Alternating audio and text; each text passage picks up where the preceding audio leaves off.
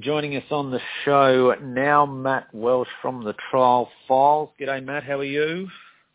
Very well, James. Very excited ahead of a huge week out at the VRC out at Flemington Racecourse.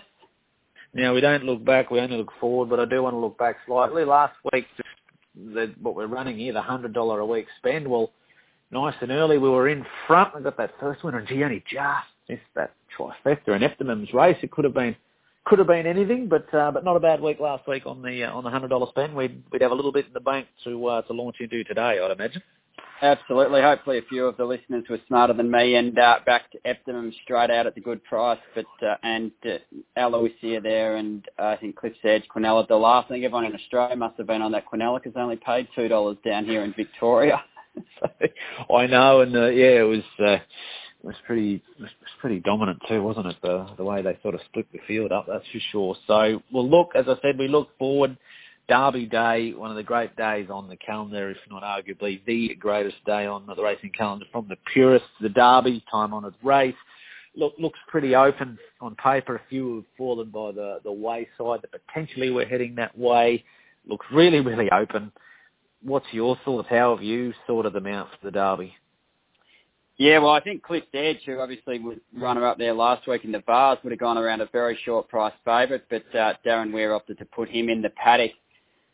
The speed map's interesting. I've got Grey Cliff from the Matt Kamani yard leading along with Weather With You, and I think next in line will be Ace High. Tangled will be up there with the blinkers on the first time, Rocker Rail and Oceans 14. And then a few of the more favoured runners, Sully, Main Stage, both from the Trent Buston and Natalie Young yard. I think they'll get back from wide draws. So it doesn't look a huge amount of speed on paper, but with a number of these horses getting to the 2,500 metres for the first time, and also, James, the very short run into the first bend that we have from that start at Flemington, I think they'll generate a strong enough tempo. Look, it really is an open race. It's hard to be hugely confident, but I've gone with Sully. I think he is the most talented horse in the race. He continues to do a huge amount wrong in his races. He was all over the place at Bendigo 3 starts back. He looked like a wayward, out-of-control shopping cart, but still managed to get the job done. And then he's been up to Sydney and run extremely well on 2 occasions, most recently in the Spring Champion Stakes behind Tangled and Ace High, who won that race, and that looks a really strong form reference for this. So, look, I'm going to go with him. I'm concerned about how far he's going to get back and how much he may well do wrong in the run, but if he can put it all together on race day, I think he'll be charging late and around $8, $59. I think Sully looks a good bet. Oceans 14, trained by Aaron Purcell, who's having just a dream spring after taking over from Kieran Maher due to suspension. This horse has only had the 3 starts to date, but I thought he should have won the Geelong Classic. I think that looks a reasonable form reference this year. He's going to get a lovely run, Oceans 14, and around that $13 mark would be my second pick. And then 2 at big prices that I think will really relish the trip. Number 4, Eshtarak, trained by Hayes Dabidic, and also number 9, Passaro for Robbie Lang. Passaro was just grinding to the line behind Aloysia, and in spite of being 10 lengths astern of that filly at Moonee Valley, I think that's the strongest form reference. I think he'll really appreciate the 2,500. So I've gone 6 Sully ahead of 11 Oceans 14, 4 Eshtarak, and 9 Passaro, James. But you can make a case for a stack of these. I think Astoria, for James Cummings, who's shooting for 2 derbies in a row, was very good in that Geelong Classic, and obviously Tangled and Ace High have to be respected. So wide open race, but Sully on top for me. Okay, and just for the listeners on Oceans 14, Luke Nolan, the rider there, if you want to listen to Luke's thoughts on this horse, we caught up with him. So if you look at our SoundCloud files or just follow through Twitter, you'll see we put up a link there. We spoke to Luke, who's, of course, we're based up here in Queensland. He's a Dolby boy, Luke Nolan. He's talked to him a few times on the program over the years. So we had a chat to him about Oceans 14, and the touchdown could be a pretty big week for Purcell and Nolan, because you'd imagine he'd be going fairly close to winning the Oaks, wouldn't he, with Aloysia? That's probably putting it politely. You'd hope so. I mean, she's into $1.60 now. I have a few mates in her, and they're very excited about Oaks Day, and they've had a great ride so far. And she looks one of the best fillies that we've seen in a while. So she looks very smart, and all things being equal, Purcell and Nolan should get a home on Oaks Day. James, what did he say about Ocean's 14? He said that he felt that most certainly the horse is a stayer of promise and obviously still very green. He said I think, the obvious concern just being potentially has it all come a little bit soon. It's only the horse's fourth run, but he most certainly thinks it'll run the trip and thinks it's most certainly a chance. That was probably the only question mark he put on it, is just, has it all come a little bit too quick? He really spoke quite bullishly about this horse come the autumn. So obviously there's a fair bit of improvement there and maturity to come. But yeah, look, I agree with you. Just looking at some of those runs and listening to Nolan, there's obviously an opinion of the horse. So, if you're happy to be on it in the Derby, potentially it's one as well. If it doesn't go to plan, so to speak, tomorrow, to definitely keep tabs on for the future. So Ocean's 14, yeah, looks a good chance. And just, would Aloysia have won this race? She was in it. I think she would have. I think she certainly would have, James. I think with Pinot and probably Bring Me Roses, who goes around in the Wakeful, Pinot obviously won at Caulfield a couple of weeks ago and is going straight into the Oaks. So I think the Oaks is a significantly stronger race than the Derby. I think all three of them would have gone very close in the Derby, and I think Aloysia would have started. I think she would have started $1.50 against this field, to be honest. Yeah, no, she's certainly been the dominant staying 3-year-old. There's no question mark on that. Look, we might have a look at the Group 1s. It's a huge day. They're all group races. They're all fantastic races, but 4 big Group 1s. Talk about other open races. We just said the Derby's nice and open. What about the Coolmore Stud Stakes, the 3-year-old Group 1? There's 20 of them that are going to come roaring up the straight here. Form lines from all over the place. Queenslanders in it as well. We've got 2, Hutson and Eptimum. Eptimum we talked about last week, and the New South Wales horses, the Victorian horses, and look, some nice 3-year-olds in this, and it looks really, really, really open. How did you dissect them? Can you give us any help here and give us a lead on anything? Yeah, it looks a very tricky race, James. One of the best races I can recall in recent times down here. I think, you couldn't have a better 3-year-old sprint race.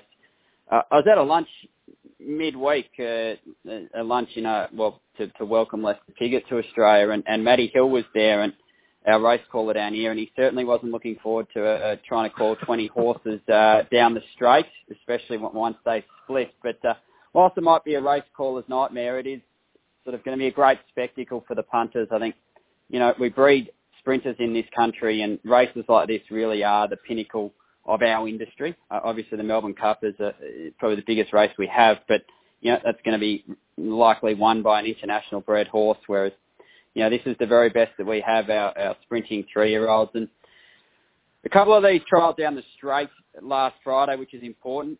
Viridine had a very quiet trial down the straight. The local your local Queenslander, Hoopson, looked really sharp in a jump out down the straight. I think it's going to be very competitive up on speed. And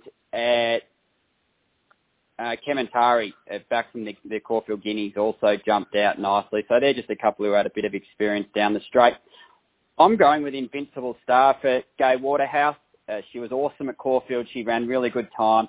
I think so long as they let her run early and get a few of these off the bit, then she'll be hard to beat. And she did win down the straight this time last year, beating Medinity, so has had the straight track experience.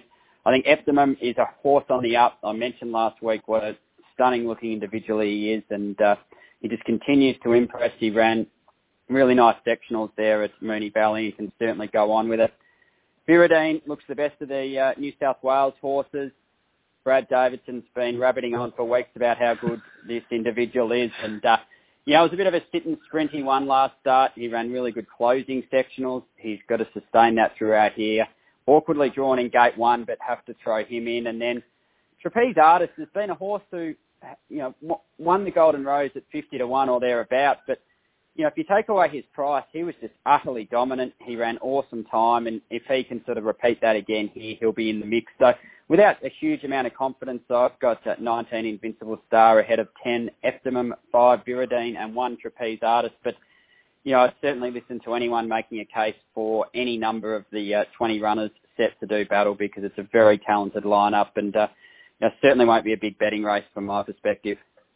It'll be a great spectacle, though. I agree with you 100%. Be a race caller's nightmare, but from a punter or a viewer's perspective, I reckon it's nothing better. 20 of them roaring up the straight, splitting in different directions, and all the rest of it. So But anyway, as I said, I don't envy the race callers in that position. You think I should, being the son of a race caller who has called them up the straight at Flemington. I should be potting this sort of race, but no, I love them. I love the straight race, to be honest.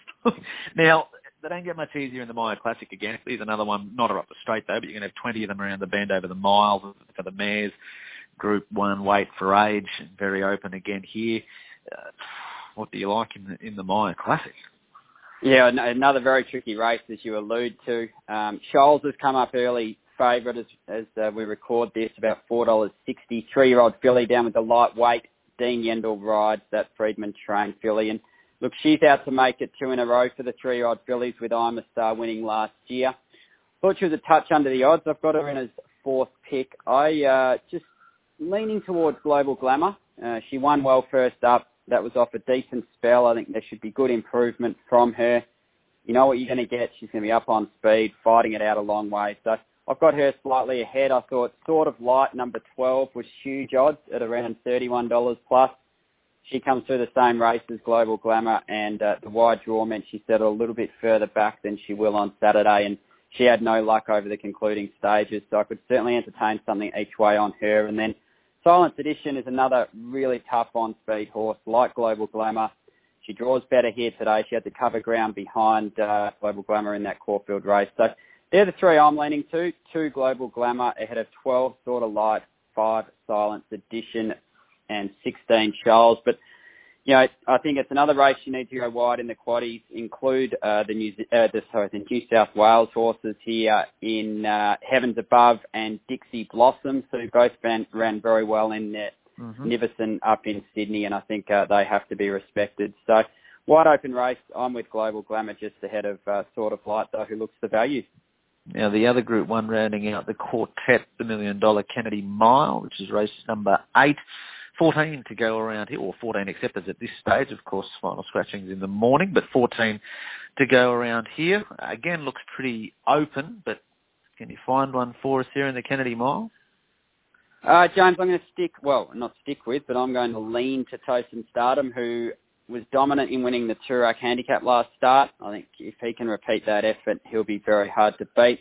I think the value might be All Our Roads, the Chris Waller trained horse here, who gets to a mile for the first time this preparation. He was forced to cover a lot of ground in the Moonga Stakes. Draws a soft gate here, should get a nice run in transit. The other one I'm really sort of keen to include is Sovereign Nation, who was flashing light, hitting the line really strongly behind Tosin Stardom. And I'll probably throw the punter's mate, Tom Melbourne, into the quaddie, who I'm interested to see how they ride him. There doesn't look a lot of speed on paper, so whether Glenn Boss, who knows the horse really well, decides to go forward, we'll wait and see. But they're the 4 I'll be including in the quaddie, and I'll be backing Tosin Stardom and having something on All Our Roads as well. Okay.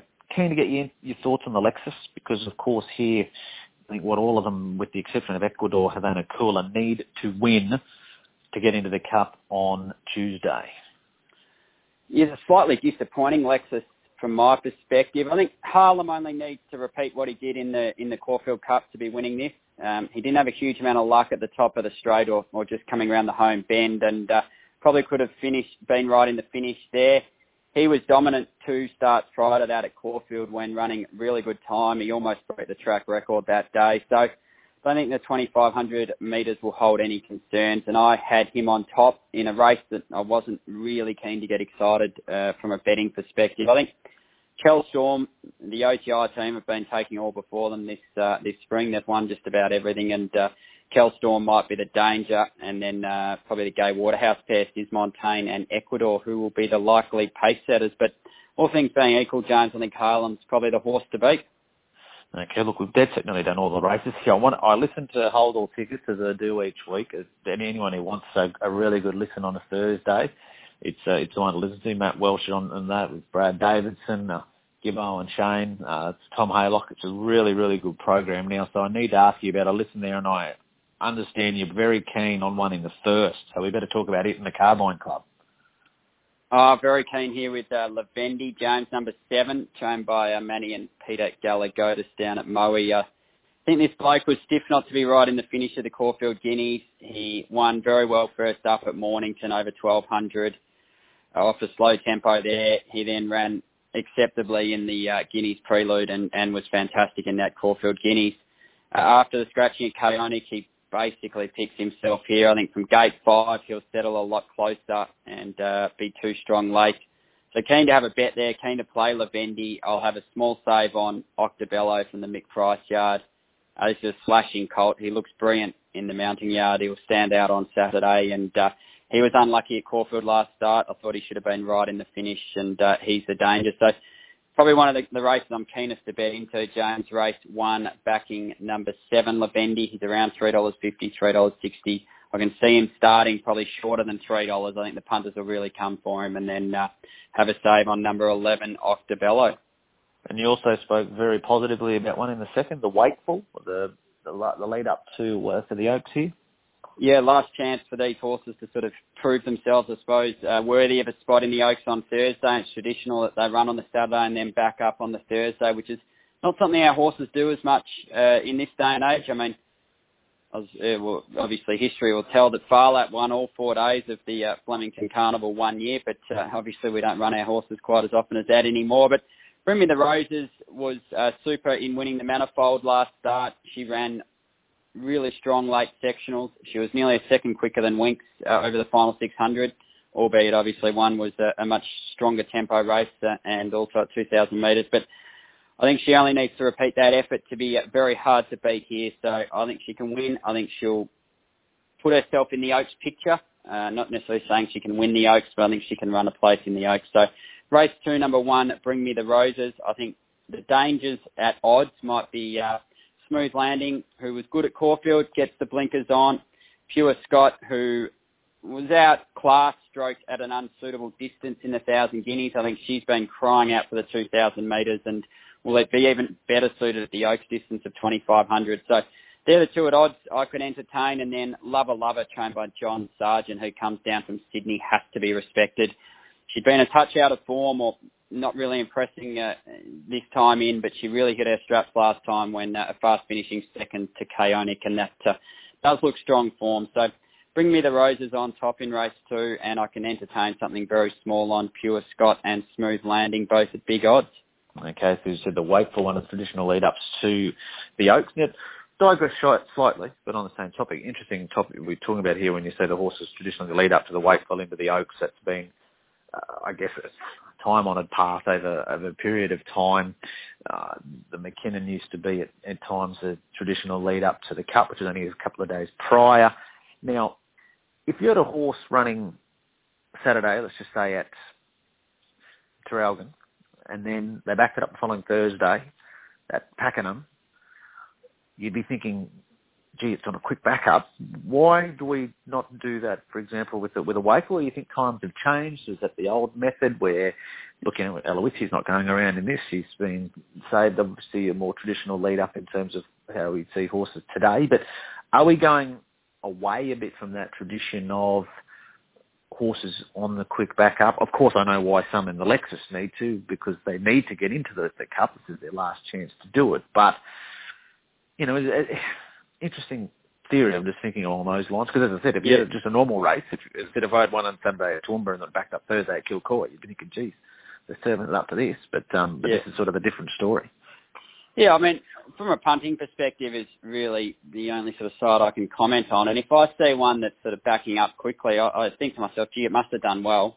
You know, it must have really thrived for that run a couple of days ago. And I probably elevated in my thoughts. I think, I think it's a really good thing. I think hard runs for horses bring them on. I think racing brings horses on. And if there's a horse that's 4 or 5 weeks between runs, and there are a number of them that are sort of 4 weeks between runs going into the Derby, which I do have some concern about. You know, you think, why has it taken them so long to get back to the races? Have they had an issue that they needed to recover from the last run? Have they had a mishap? Why has it taken so long for them to get back to the races? Whereas if they're backing up the next week or within a few days, I think to myself, gee, they must have done well.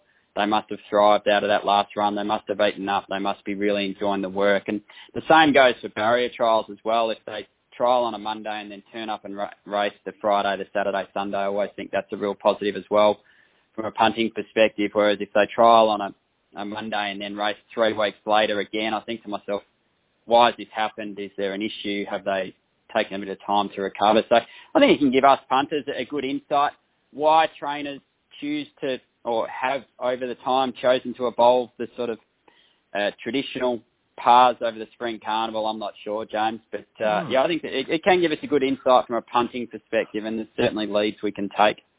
No, interesting topic.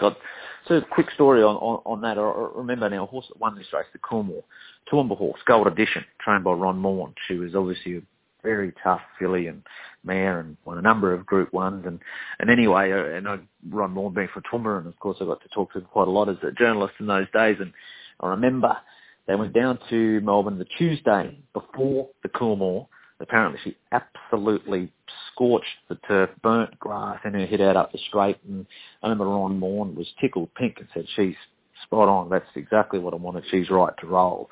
And he mentioned that a number of individuals around Flemington, some leading trainers as well, had sort of mentioned to the owners at the time, gee, you're mad. That horse left its best gallop on the track. It'll be flat come Saturday. Well, she came out on Saturday and blitzed them by further than obviously did in the trial. So I'm curious, just that's the story that reminds me what you talked about, how you as a punter, if you see him on a good trial and backup or on a quick backup, makes you think, well, this horse has done well. And that's a perfect example of it that I can, just off the top of my head, I know without a doubt. And there was plenty of critics, the madman from Toowoomba down here with this filly that's, she's lifted on the track in the trials on the Tuesday, or the jump out on the Tuesday. But yeah, she showed no signs of ill effect when it got to the big one. Yeah, and I think that's the key. You, especially this time of year when the racing's so competitive, you need fit horses. So the harder the races they have, the more it brings them on, the better their condition is. Now, obviously, some of them, won't handle the hard racing or the fast races, but those ones will be turned out for a spell. If they're turning up here on Grand Final Day, Derby Day, you're going to want to be a fit horse to beat some of these leading contenders, because this is the time of year that everyone aims for. So it's very hard to win races, and you need those horses who have had the good grounding. And that's exactly why Royal Symphony's not here, Derby Day, why Cliff's Edge is not here. They obviously haven't done what the trainers are happy enough, as you said, to be 100% in peak fitness come Grand Final Day. So, But anyway, that was an interesting topic there. Now, last week, as I said, the $100 betting strategy, we finished in front. So I'm going to put you to the test again. Let's say, for any of our listeners or followers, we've got $100 to spend on the races at Flemington. What's your advice for us? What are we going to do? How do we spend it? We'll try and spread it across the card. I think try and get the cash early, James. It's a tricky betting card, as I said. I'm going to load up a lot of the money in race 1 and race 2, have $30 a win race 1, number 7, Lavendi, and $5 to save on number 11, Octobello. Race 2, 20 a win on number 1, Bring Me the Roses, and $5 a win on Smooth Landing, number 9 at Big Odds. In race 3, one we haven't touched on, I think this is a really open race. I think Lake Como, number 7, for Paddy Highland. This horse just goes like a bomb fresh. He loves the straight at Flemington. He's recorded 3 wins from 5 goes down the straight. And I spied a little jump out of him at Cranbourne a week or so ago, and he looked outstanding. So in a really open race, I think race 3 at number 7 at Lake Como will take beating first up, and around $8. Happy to have $10 on her. Race 8, number 1, Tosin Stardom, $15 the win, and at number 12, All Our Roads, $5 the win. And another one we hadn't touched on, another straight track race, race 9. I'm keen on Rich Charm, number 11, who she was super at Caulfield. She overcame a few issues in the run up the straight to win. Yadida Clark, who trains this horse, is a great character. She's so passionate about racing. You hear her interviewed in the mounting yard after the race, and she just enjoys it so much. And it's great to see this horse doing well. I hope that Yadida will be back in the winner's circle on Saturday, because I think her horse, Rich Charm, has a great chance of winning the last. So $10 a win, race 9, number 11, Rich Charm, to close us out. Okay, well, we've effectively covered all 9. So there you go. So you got your thoughts on all 9 races. What about the country now? Since we've been speaking, we've had enormous success with these horses, and they come through your specialty of following the trials. We got the money last week. The best bet won. The week before, we had some success there as well. Is there anything going around? Have you found one for us on the provincial circuit? We'll head to Traralgon. Odds aren't up as yet, so don't crucify me if it comes up $1.20. I think it'll probably come up 6-4 plus here. Race 2 at Traralgon, a maiden, number 3, Don't Blush Baby. This gelding was really good at Pakenham on debut. I think we mentioned it on that occasion, actually, on your show, and got nabbed right on the line. Trained by Robert Smurden. He's been back to the trials at at Caulfield a couple of weeks, or just after that run, and he jumped the lids really quickly. He won that trial comfortably. Looked to have come through his debut running great order. I think for Samuel Payne, he'll rush forward over the 1100 and take a stack of catching. So Traralgon race 2, number 3, Don't Blush Baby. I was in the same race, just a really small save on number 8, All Points West, who debuts for Lisa Enright, who's a trainer down at Mornington, who unearthed a sensational gelding a couple of weeks ago down there at Mornington. But this gallop had a few trials in Sydney for its previous trainer, a 4-year-old mare, and she had a quiet jump out for Lisa Enright since coming south at Pakenham. And I just think if a horse is going to run over the top of Don't Blush Baby, this 4-year-old mare might be the one. So Traralgon race 2, backing number 3, Don't Blush Baby, and just a small save on number 8, All Points West. Okay, and last but not least, and most certainly not least, Tuesday Cup Day. A little bit of water to go under the bridge yet with the Lexus and barriers and everything along those lines. But have you settled on one, or can you? What's your thoughts on the Melbourne Cup at this stage, anyway? Yeah, Joe, I'm going to sort of spend Friday night and Saturday getting stuck into that. But as I mentioned, I was at that lunch during the week with a number of respected international buyers of horses. Obviously, a couple of jockeys who had won a Melbourne Cup, and a few journalists who had been out at Werribee. And all I can pass on to the listeners is that everyone was in agreement that Red Cardinal's absolutely flying. They opted not to give him a run since arriving in Australia.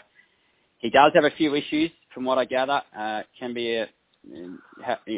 had a few sort of niggles that have interrupted his career. But from what I gather, and I'm only passing on information here, that if he turns up in his best order, he's the one that most trainers are fearing.